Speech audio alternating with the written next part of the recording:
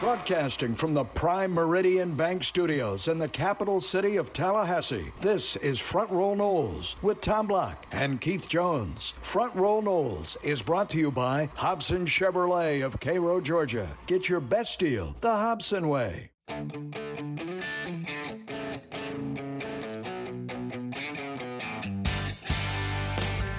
Good day, everybody. Tom Block and Keith Jones. We welcome you to Front Row Noles. KJ at the beach as we're speaking. I'll be at the beach by the time you're listening.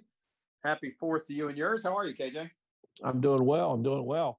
The heat and the humidity is taking its toll, but last I checked, the beach is still open early in the morning and late in the afternoon, evening. So it works out fine if you're smart. In other words, you choose not to alarm the beach by your presence between the hours of, say, 11 a and 5 p. Something like that. Correct. Hey, our Osceola insider, Bob Ferrante, is going to join us next segment. The Osceola has been doing a whole series, just going position group by position group. And this used to be a lot more disconcerting when we did this, Keith, in recent years, because there really weren't a lot of good answers. And it's amazing how in 3 years, we're now on the other side of the coin. Not to say that Florida State's roster is perfect, but there's going to be jobs to be won, and there will be legitimate position battles, and that's exciting as you go into a fall camp. I'm going to make a prediction, Tom. I'm not going to bring up the quarterback position. You don't bring up the quarterback position. Let's see if Ferrante brings up the quarterback position, because I think that's going to be a telling thing, because not a lot being asked about that. You agree? Yeah, and I don't think that's one of the jobs that's open. So I don't know that that's Agreed. where the Osceola has focused its efforts. It is amazing, and I don't know how many games Jordan Travis has started because he's missed a couple due to injury, but 13 last year? He's probably sitting at 23, 25 starts in his career. Jaden Daniels for LSU is at 43 right now because he started every game since his freshman year. So we think of Jordan and how experienced he is, and he is. But game one, he's going to see a quarterback that started 20 more games than he has. That's pretty remarkable. Very remarkable, and a very dangerous quarterback in Daniels. And, of course, as we get closer to that kickoff, we'll talk more about that. We will talk about some of the key position groups and battles for Florida State in our next segment with Bob Ferrante. Then a little bit later on, we're going to re-air the interview we did with FSU's new pitching coach, Micah Posey. He just joined the staff last week. If you missed the interview last week, it's still fresh, and so we'll bring that your way. Hope, again, you're having a happy and safe holiday with family and friends. We're just getting cranked up. Bob joins us next, so stay with us. Front Row Noles is presented by Hobson Chevrolet of Cairo, Georgia. Get your best deal the Hobson way. Now back to Tom and Keith.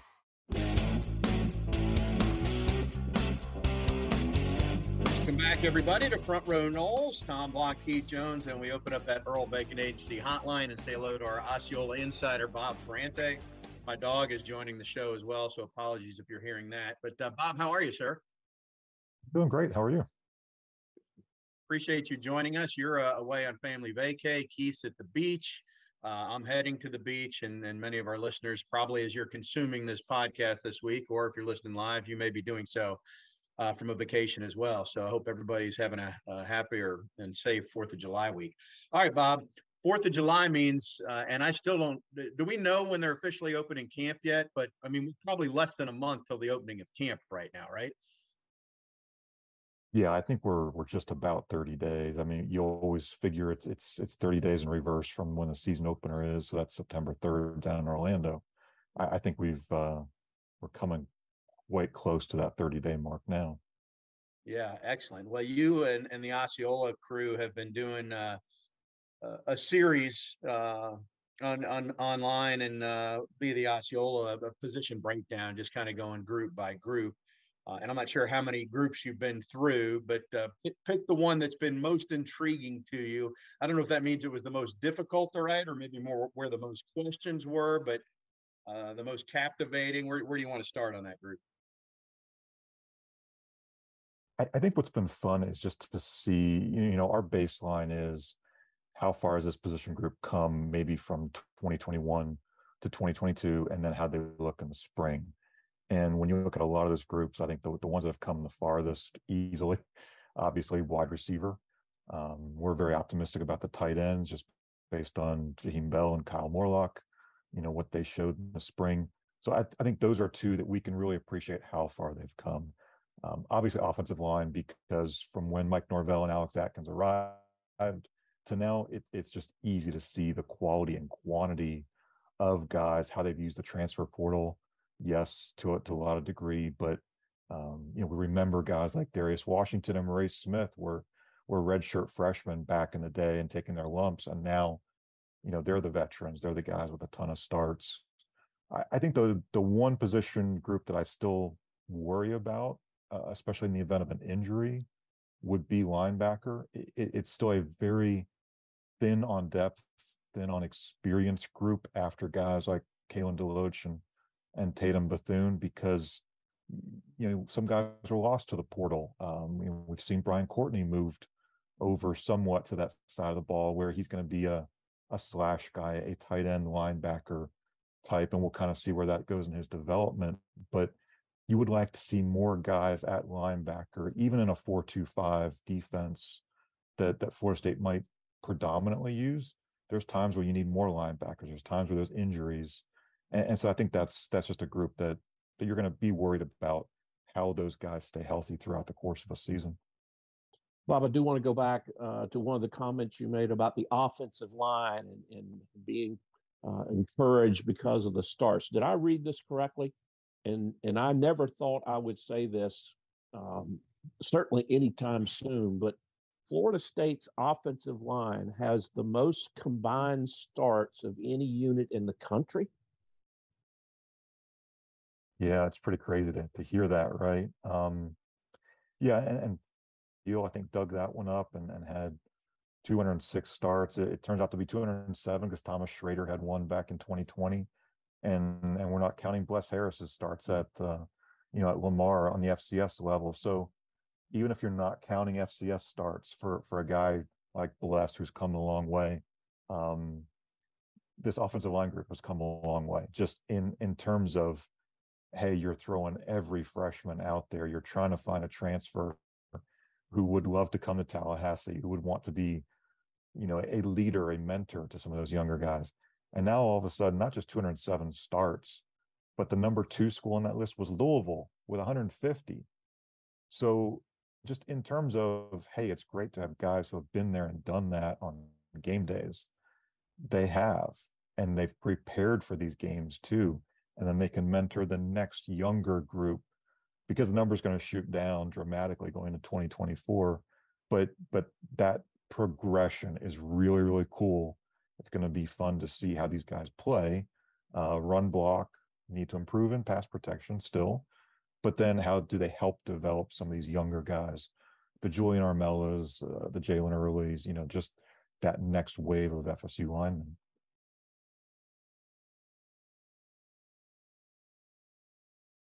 How many years we've been doing this now with Zoom, and I still left it on mute.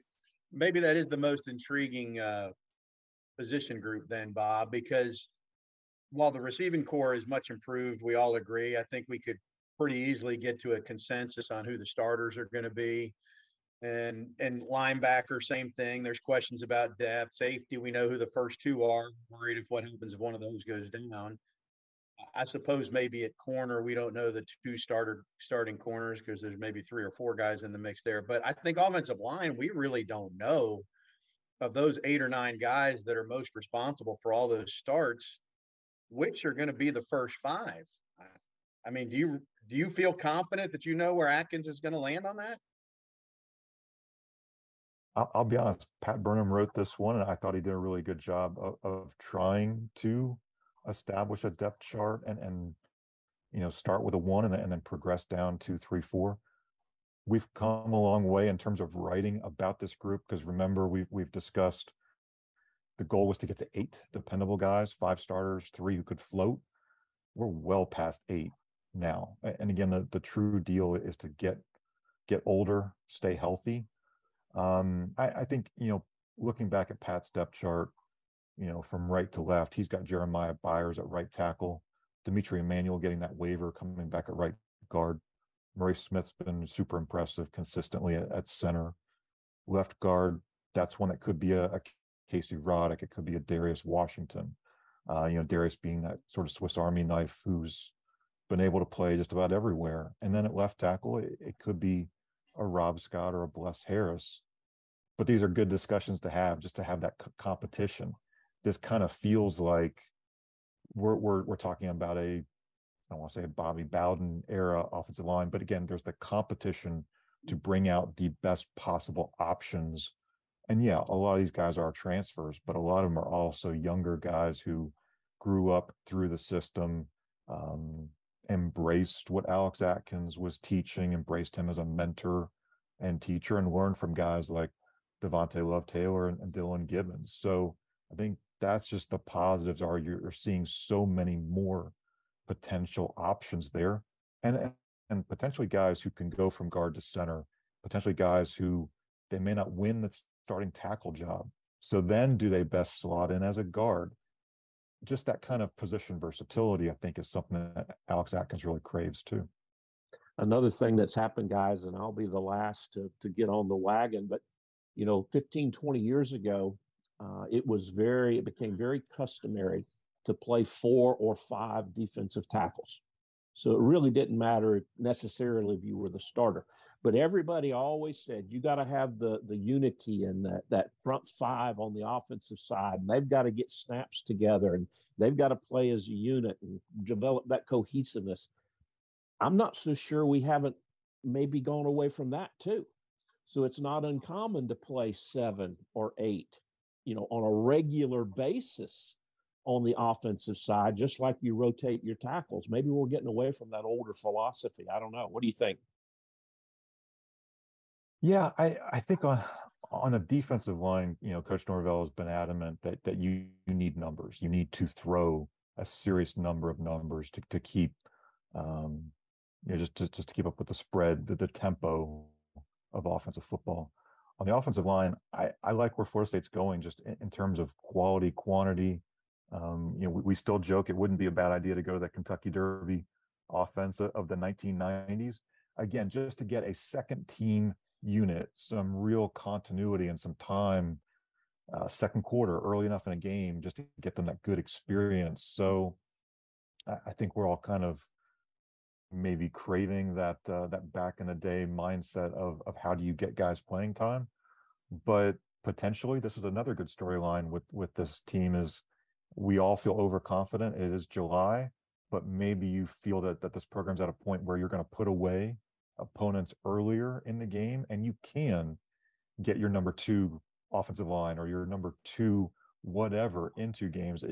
How far we've come from kind of those ugly losses to now we're talking about potentially you can get your Tate Rodemaker in the game. You can get your number 3 receiver out there. You can just potentially open up the full roster to the possibilities.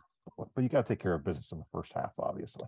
Well, that begs the old question: did the Kentucky Derby offense create the dynasty, or did the dynasty create the Kentucky Derby offense?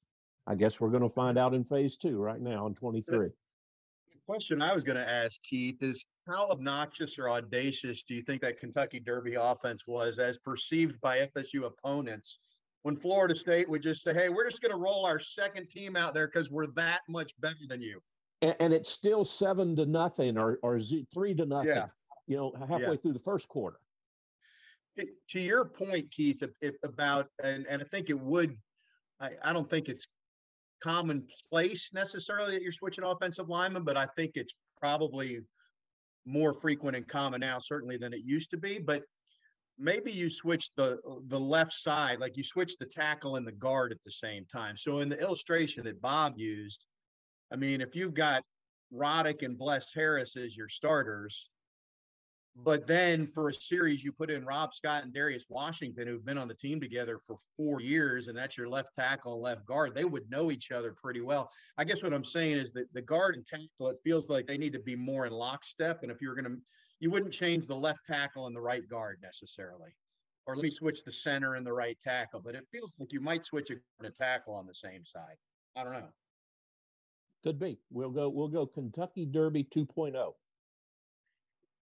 We'll see. Well, Bob, the position group we really want to know is who's going to handle the kicking duties. I mean, is this going to go right down to the last Thursday before the LSU game? We're gonna see during warmups who's kicking better. I mean, how are we going to let that shake out?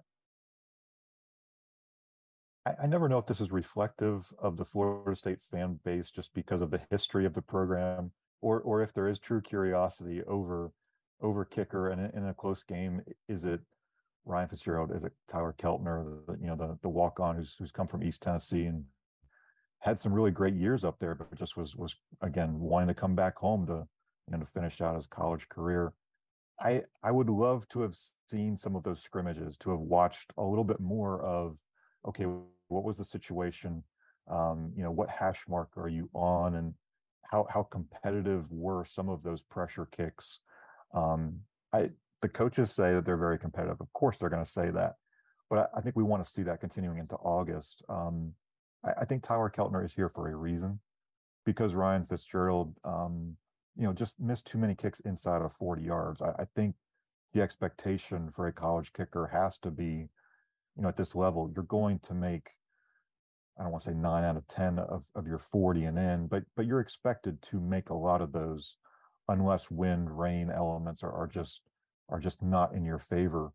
But of the competitions, it's honestly one of the ones I'm most curious about, is just how that shakes out. And because we do think special teams can be a huge benefit because of how the coaches invest that amount of time in their practices to the return game, coverage units, kicking, punting, and all that. Bob, you get any feedback from folks amongst the Osceola group about how the summer workouts are going, or anybody that's standing out, or some kind of theme that may be developing?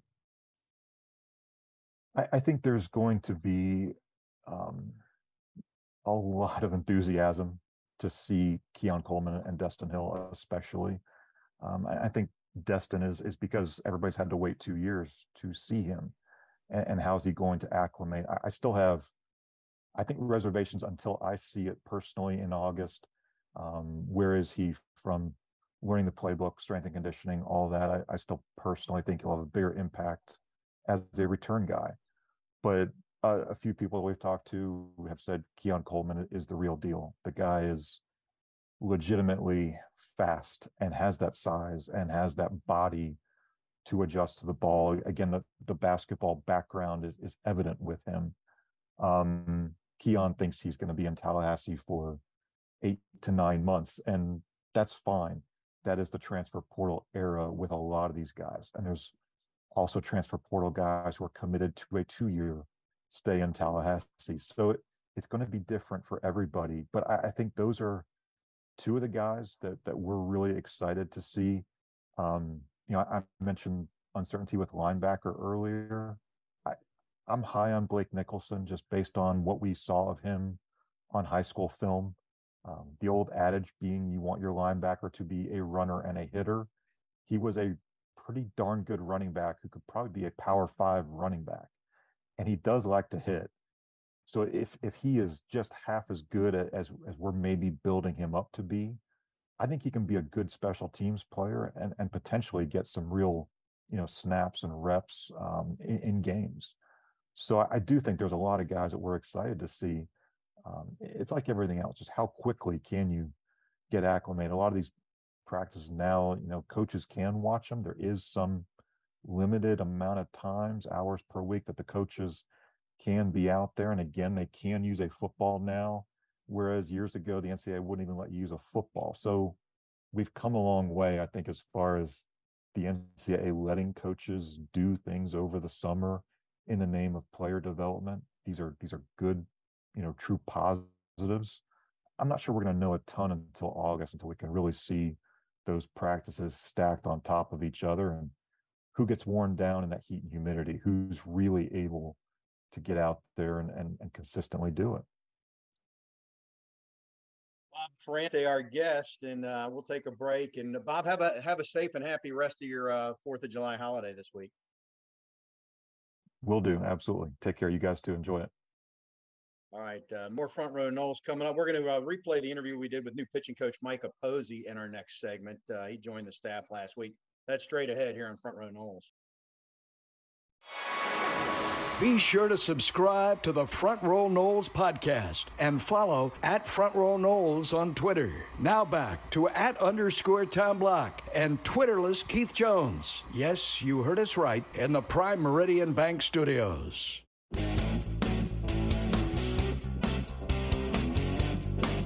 Welcome back to Front Row Noles. We continue now, and as promised, we're going to talk some Florida State baseball, and we're really pleased to bring to the show the new pitching coach for Florida State, a familiar name for folks who are from these parts. Micah Posey is back in Tallahassee, and that's the starting point for this conversation as we reopen that Earl Bacon Agency hotline.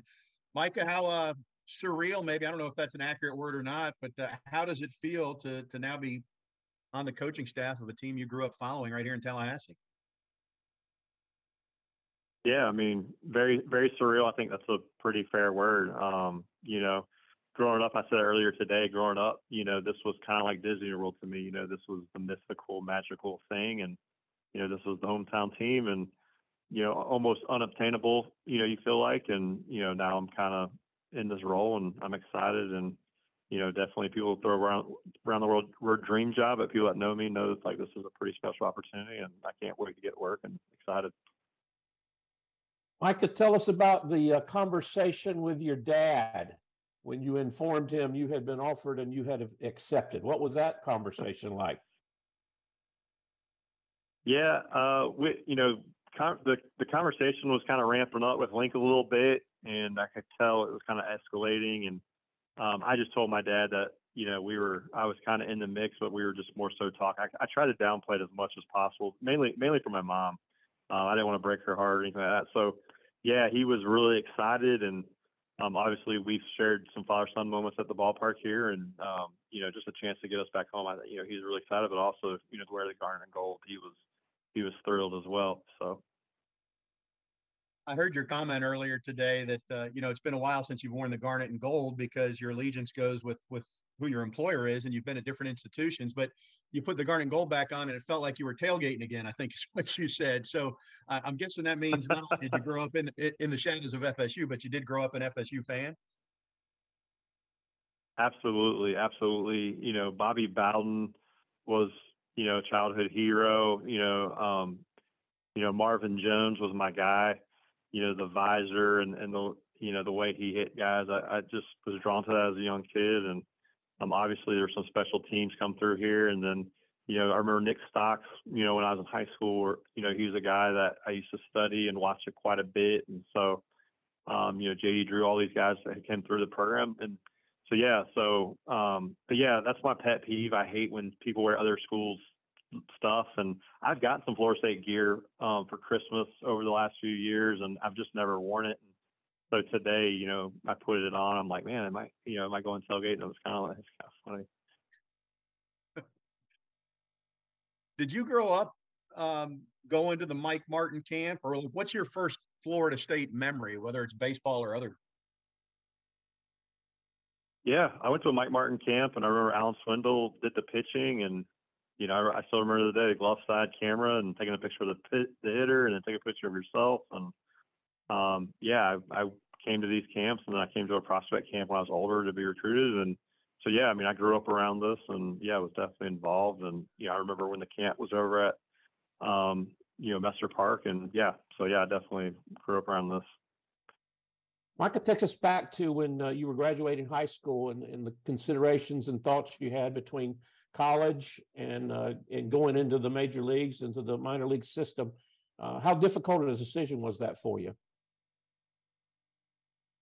Yeah, it was very hard at the time. I was a late bloomer. I would be what you call a late bloomer. My velocity didn't come on until probably my senior year.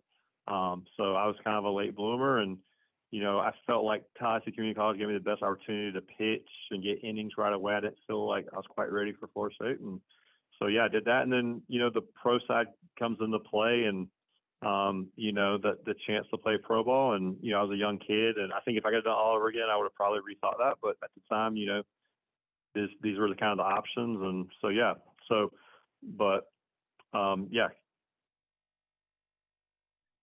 I'm not going to remember the years, but I ran into John Bentley not too long ago, and I know he's from North Florida Christian. Were you teammates with him, or the age is way off? But certainly you know him, I'm sure, since he played for your dad.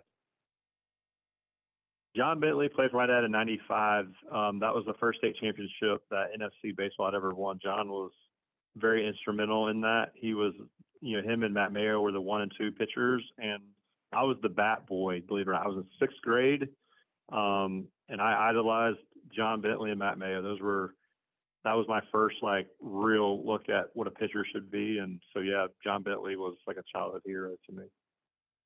And continuing that theme of relationships, Coach, when did you meet Link, and tell us about your relationship with him?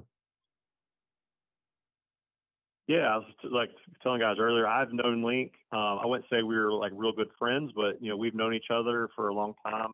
Obviously, him going to Florida High, I used to play wiffle ball back on Chapel Drive where his parents lived with his little brother.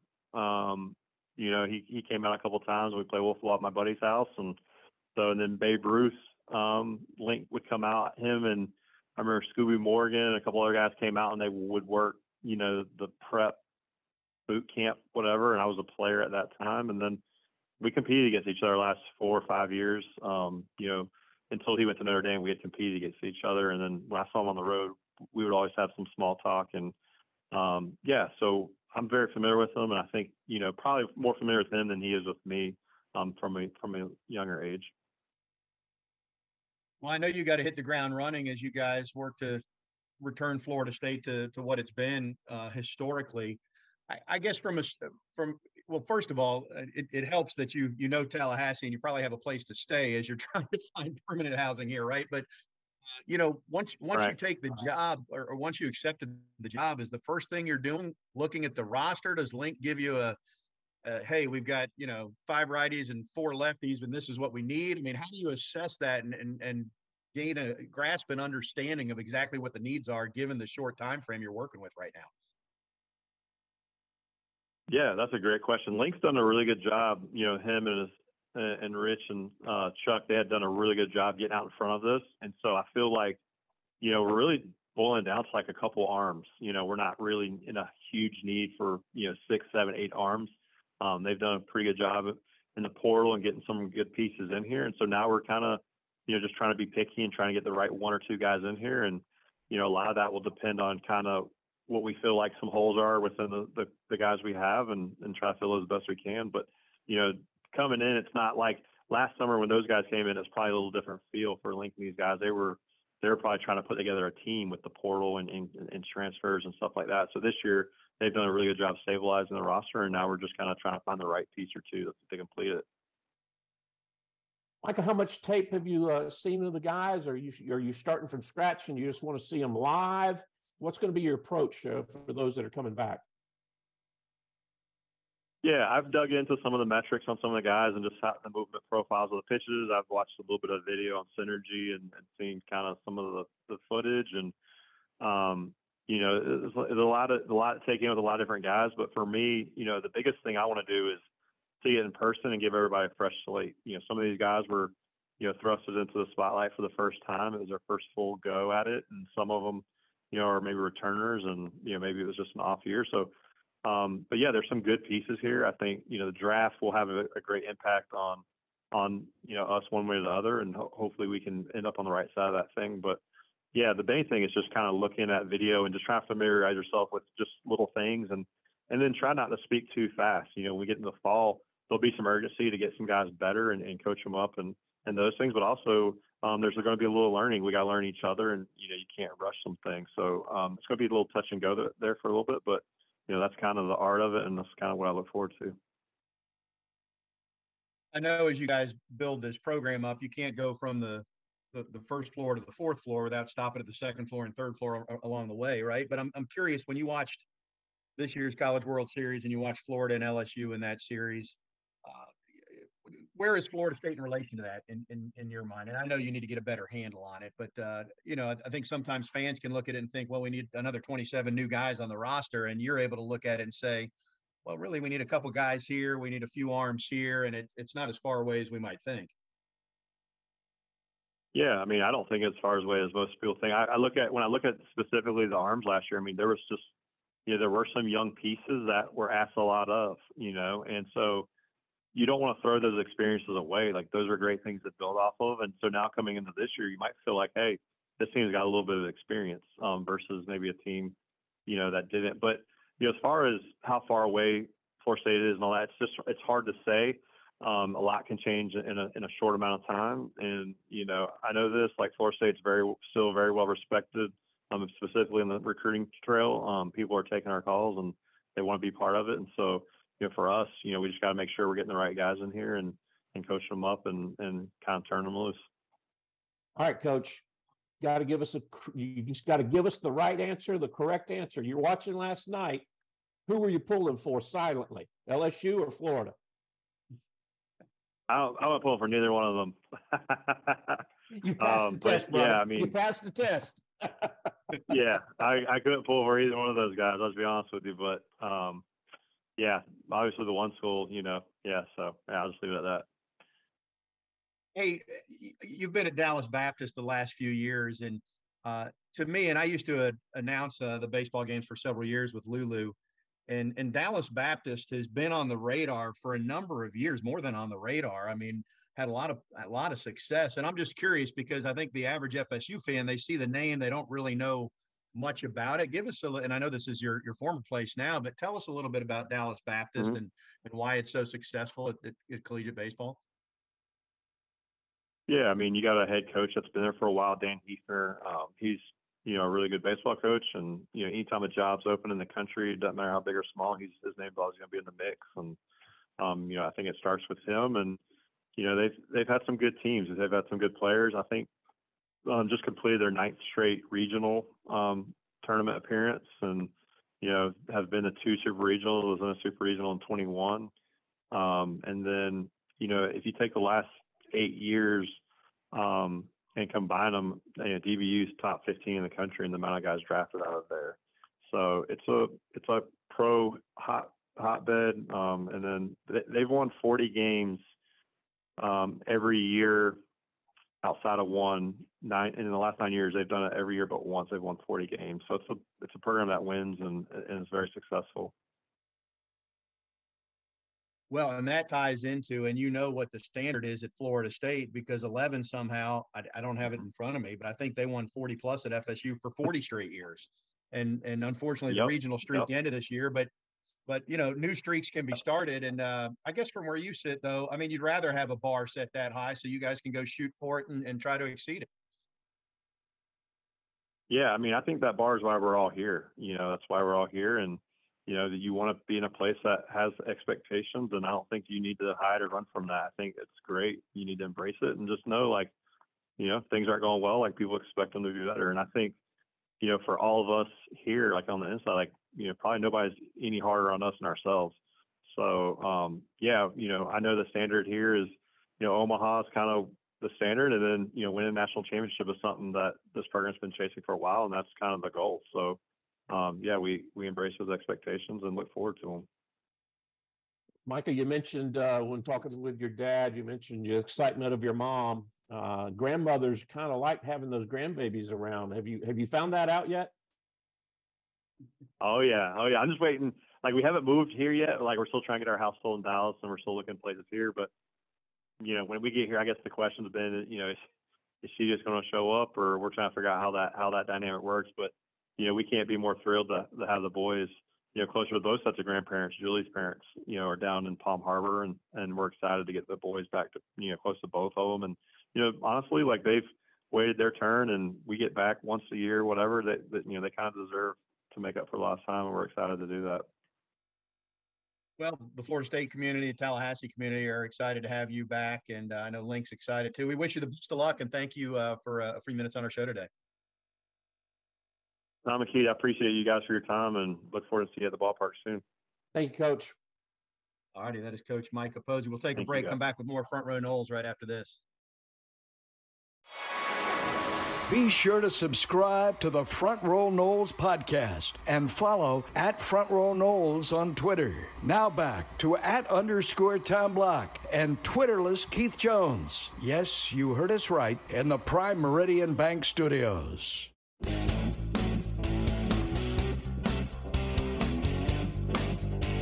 Back on Front Row Noles. Hope you enjoyed that interview with Micah Posey if you had missed it previously, and also the conversation with Bob Ferrante.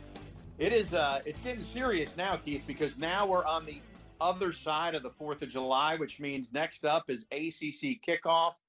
That's in a couple weeks. All the conferences have their meetings, and that's when it really gets palpable here that football is about to be on our doorstep. We know that, and talking with folks, that the kids are in summer workouts. Coaches, as Bob alluded to in his comments, are able to observe a little bit more.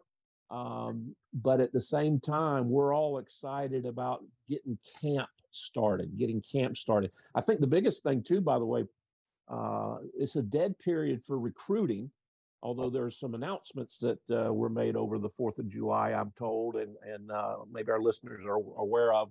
We'll try to recap those next week. But finally, the coaches, I think, can spend a little time with their families before everything gets all crazy again. Yeah, they get a couple-week break, and yeah, it was a busy time for Florida State, and we'll catch you up on recruiting down the line.